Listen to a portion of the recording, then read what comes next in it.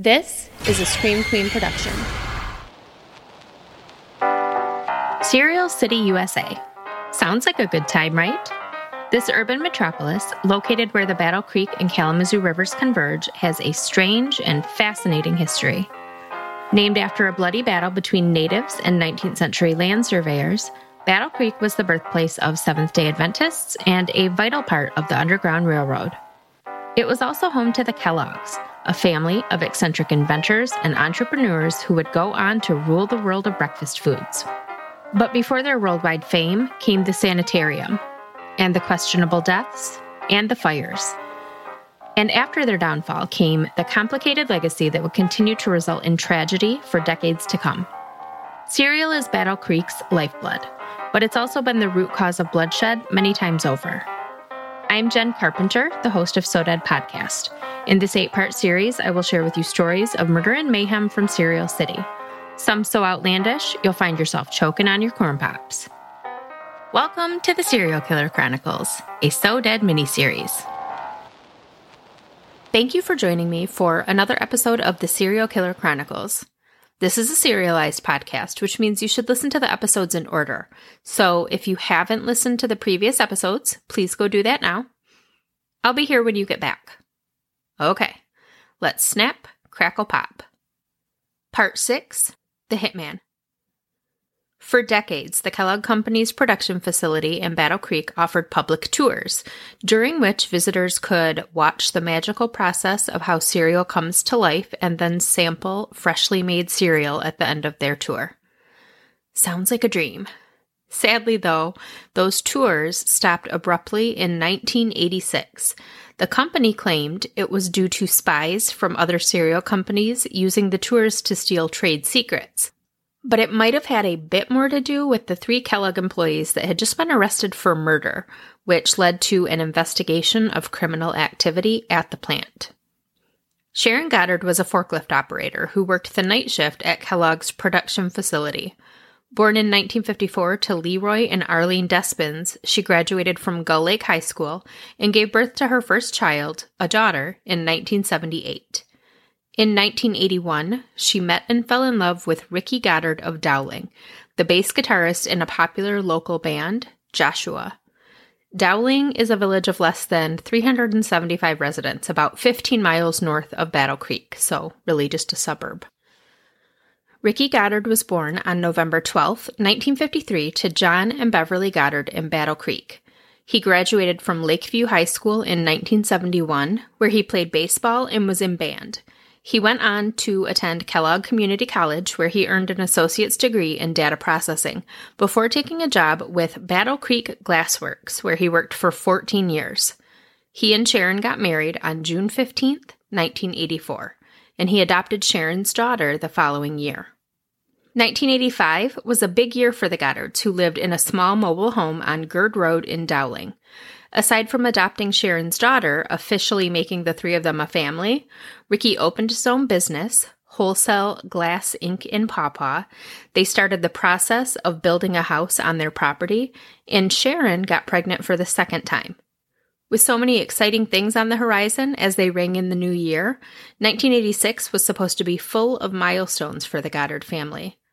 And it was, just not in the way they expected.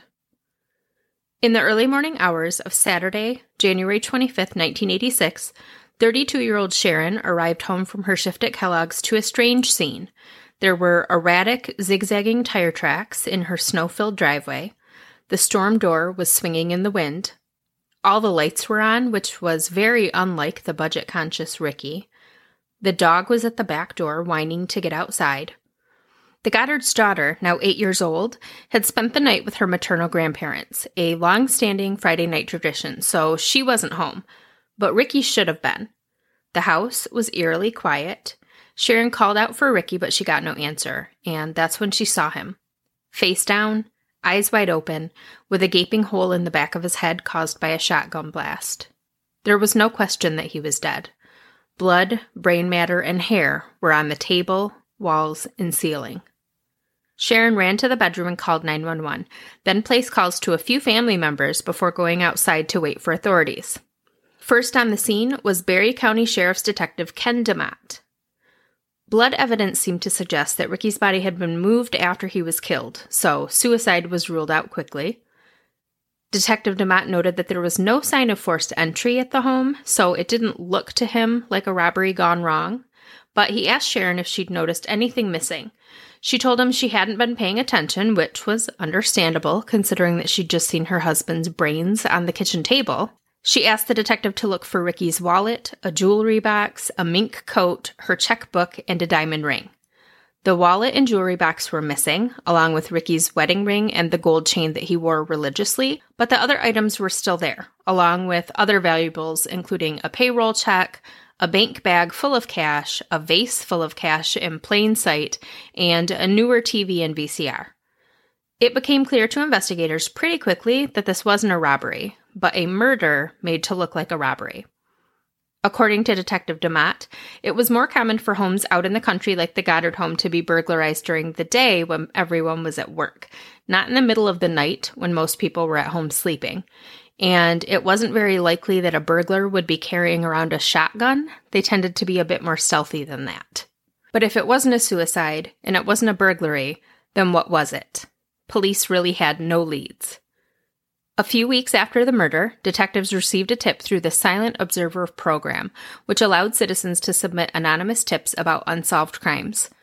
A woman by the name of Carol Strobel reported that her former boyfriend had been talking for months about how he'd been hired to kill a man for his boss.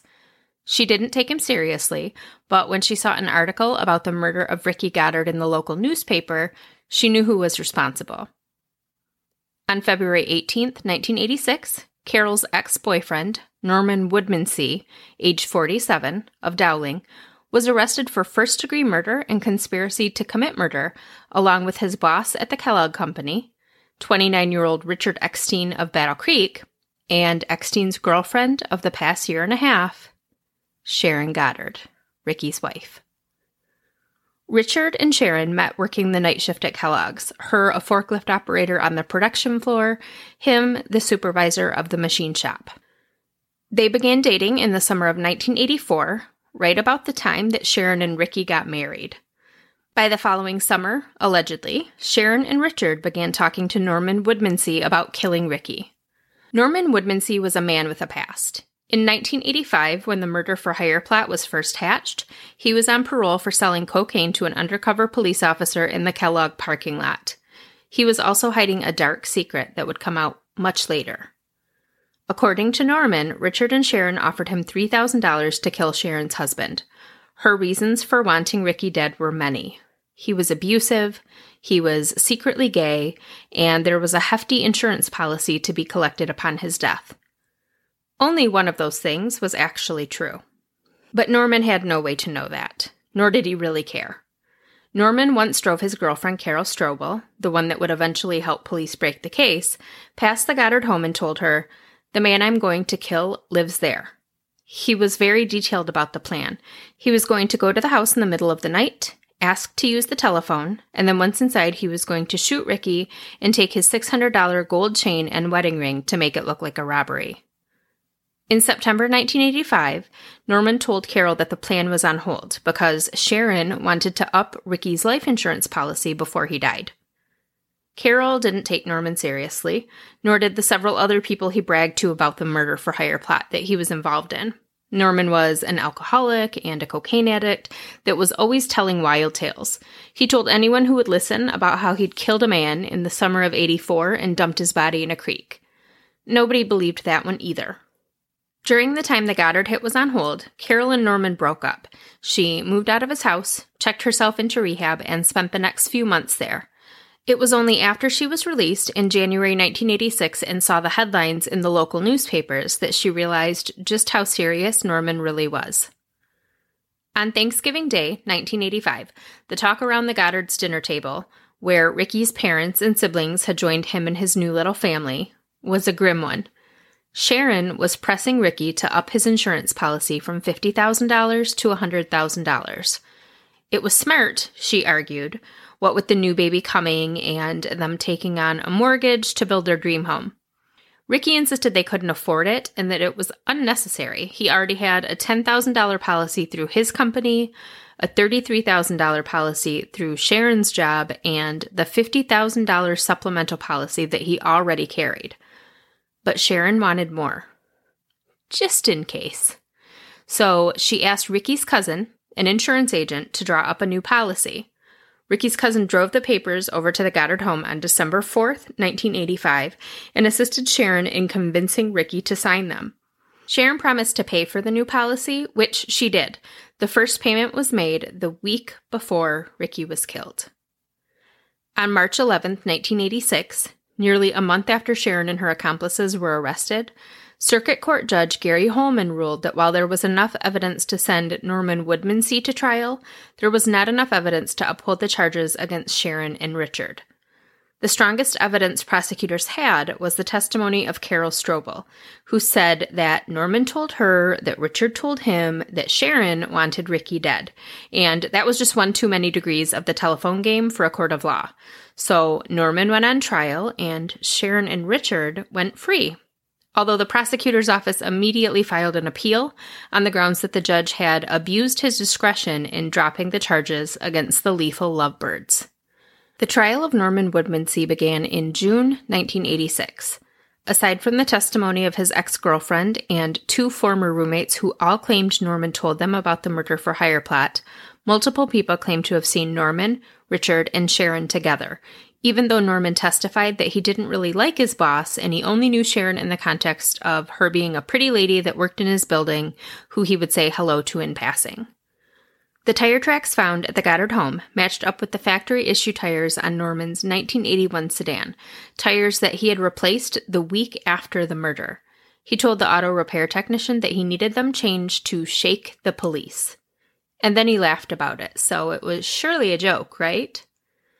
There was also the small issue of that other murder that Norman talked about so freely. Turns out he had killed a man and dumped his body in a creek during the summer of 1984. According to Norman, he was driving home from Indiana on July 19, 1984, when he spotted a hitchhiker on I-69 near the Gas City exit, just north of Indianapolis.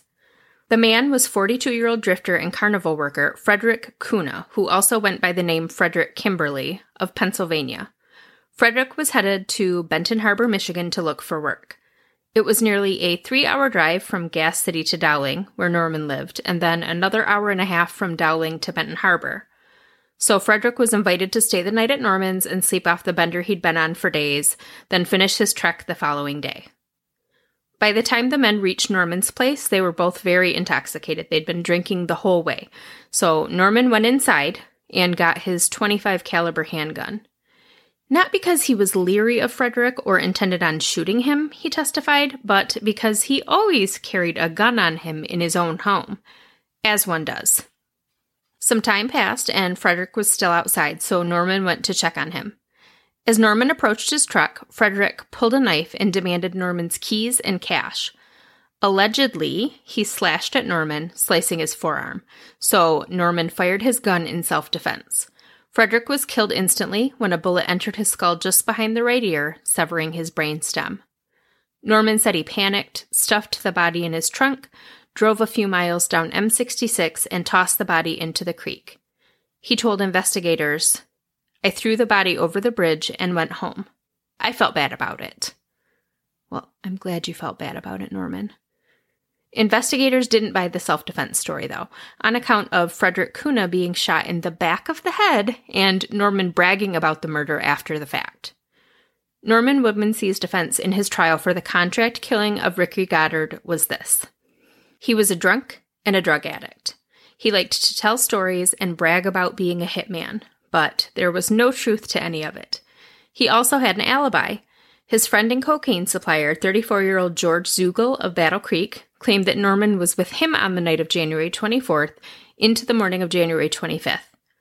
Investigators had placed Ricky Goddard's time of death right around 2 a.m. on the 25th. According to Zugel, the two men spent the night drinking and partying, and Norman only left the house twice, for very brief periods of time. Once to run to the party store to buy more beer, and once to go to a payphone and place a phone call to a man named Robert Hyslop about rent money. For his testimony, George Zugel would later be charged with conspiracy to commit perjury. Jury deliberations in the Woodmansee trial took an especially long time because one of the jurors broke her leg in the crush of media and spectators on the courthouse steps the day the trial concluded. She was hospitalized for 5 days, during which time the deliberations were on hold. But on June 27, 1986, right around the time that Sharon Goddard gave birth to her second child, who would never meet his father, Norman Woodmansee was found guilty of first-degree murder and conspiracy to commit murder. He was sentenced to life in prison. Less than 5 months later, on November 12th, Norman was found guilty for the murder of Frederick Kuna and given another life sentence. He exhausted his appeals by 1990 and died in prison on January 28, 2011 at the age of 67, almost 25 years to the day after the murder of Ricky Goddard. But the story was far from over, because if Norman Woodmansee was a hired assassin and a jury determined that he was, then who hired him? The answer appeared pretty obvious, but the American justice system didn't seem to agree. A break in the case was coming, though, albeit from a very unexpected source. George Zugel, Norman's alibi and drug dealer, was not a good liar, as it turns out, or a good criminal. So when a truck driver from South Haven, Michigan, happened upon the sawed-off shotgun that had been used to kill Ricky Goddard over a year and a half after the murder, it was very quickly traced back to Zugel, who had arranged for Norman to borrow the gun from a friend, 42-year-old Robert Hyslop of Marshall, the man that Norman had called on the night of January 24th, about rent money, supposedly. Now, Norman was with George Zugel at his apartment in Battle Creek on the night of January 24th, but when they went to a payphone to call Robert Hyslop, it wasn't about rent money. It was to arrange for the men to pick up Hyslop's untraceable sawed-off shotgun, which was later traced very quickly and easily. Norman told Hyslop he needed the gun to collect money owed to him for cocaine. When Hyslop picked the gun back up from Zugel a couple days later, he asked why it had been fired, and Zugel told him, "Get rid of it, you don't want it." When Hyslop asked him why, Zugel said, "You don't want to know." So the men agreed that if things went south, and they did, quickly, and they were asked about that phone call from Norman to Hyslop the night of the murder, they would say that it was about rent money. Robert Hyslop took the gun and threw it in the Kalamazoo River. When he saw the news about the murder of Ricky Goddard a few days later, he knew what his gun had been used for, so he confronted George Zugel about it, who confessed to him that he'd been promised $2,000 for helping to procure the murder weapon, which he then borrowed for free. In October 1987, Robert Hyslop pled guilty to charges of perjury and took a plea deal, agreeing to cooperate with authorities in their case against George Zugel. That same month, Zugel was arrested and charged with first-degree murder, conspiracy to commit murder, and conspiracy to commit perjury. His trial for the perjury charge began on March 14, 1988, and he was found guilty real quick. His trial for the murder charge was scheduled to begin in April, but in a surprise move, Zugel took a plea deal.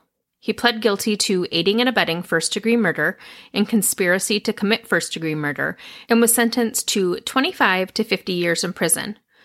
George Zugel died on May 30, 2011, just a few months after the death of his old friend Norman Woodmansee. Unlike Norman, however, George died a free man. He was only 60 years old.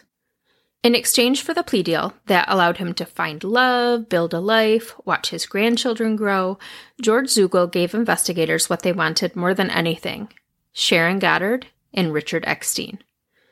In a surprise move that no one saw coming, not even the families of the victims or the suspects, Sharon and Richard were rearrested on April 9, 1988, over 2 years after the murder of Ricky Goddard.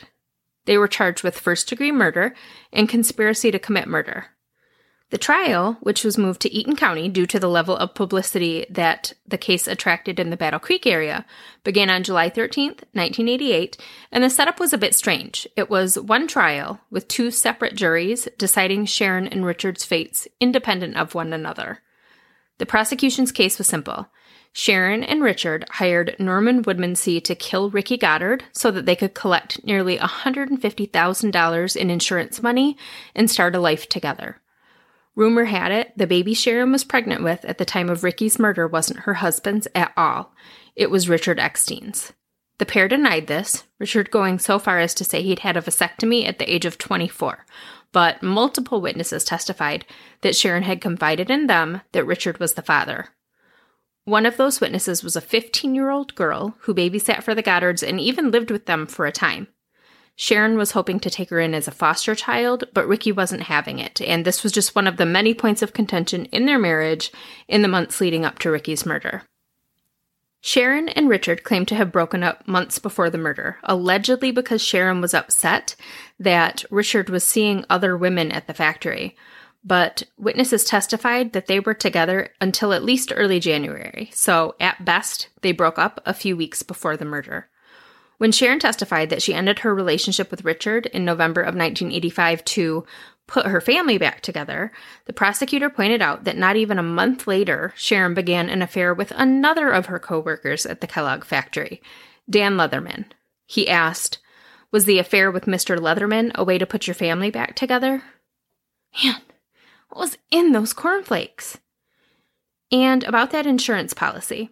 Even with the cloud of suspicion hanging over her head, Sharon tried to cash it in. And when the insurance company denied her claim, she fought it.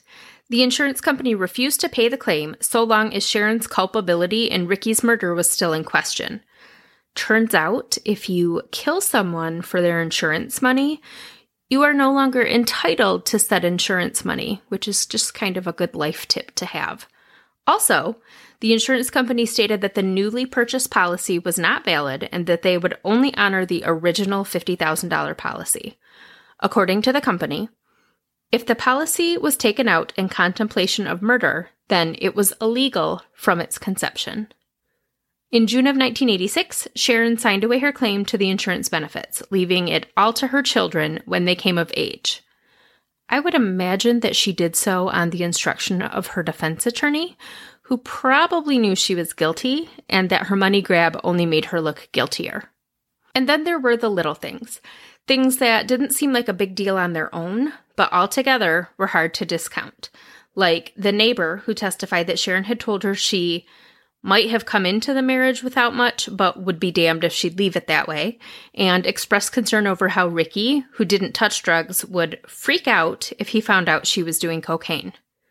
There was the male friend of Sharon's who testified that when he ran into Sharon around Christmas, she told him he should come over for a visit after February 1st because the divorce should be done by then.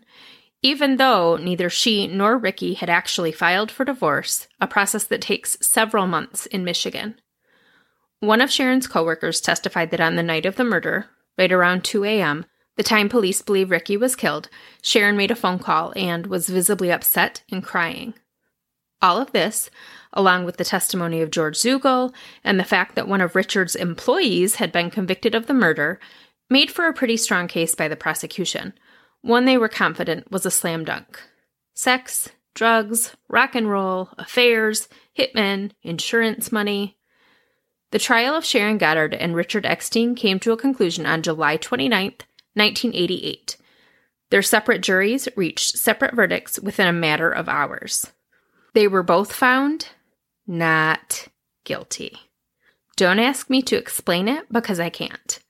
They were released from custody immediately and were back home with their families before midnight that night. If that's not enough injustice for you, just wait until next week. In the next episode, we'll discuss a series of murders in Battle Creek that were either perpetrated by a serial killer or a man who sold cereal. My source for today's episode was newspapers.com. There was no one great resource for this one, no book or lengthy article to read. I came upon it by chance and I had to piece it together from dozens of old articles, most of them from the Lansing State Journal and the Battle Creek Inquirer. We're talking obituaries, birth announcements, marriage announcements, court records. Newspapers.com is a great source for all of that. And they don't pay me to say that. It's really true. The Cereal Killer Chronicles is an 8-part miniseries with new episodes released every Thursday. If you've enjoyed this show, please consider giving So Dead, my podcast about the weird goings-on in Michigan, a listen. You can find both the Cereal Killer Chronicles and So Dead wherever you get your podcasts. And please remember to rate, review, and subscribe wherever you listen. You can find the Cereal Killer Chronicles on Facebook, and So Dead on Facebook, Instagram, and Twitter. You can also reach me by email at sodeadpodcast.com. I'm Jenn Carpenter. Thank you again for joining me today, and I'll see you soon. And remember, you're a snack, Applejack.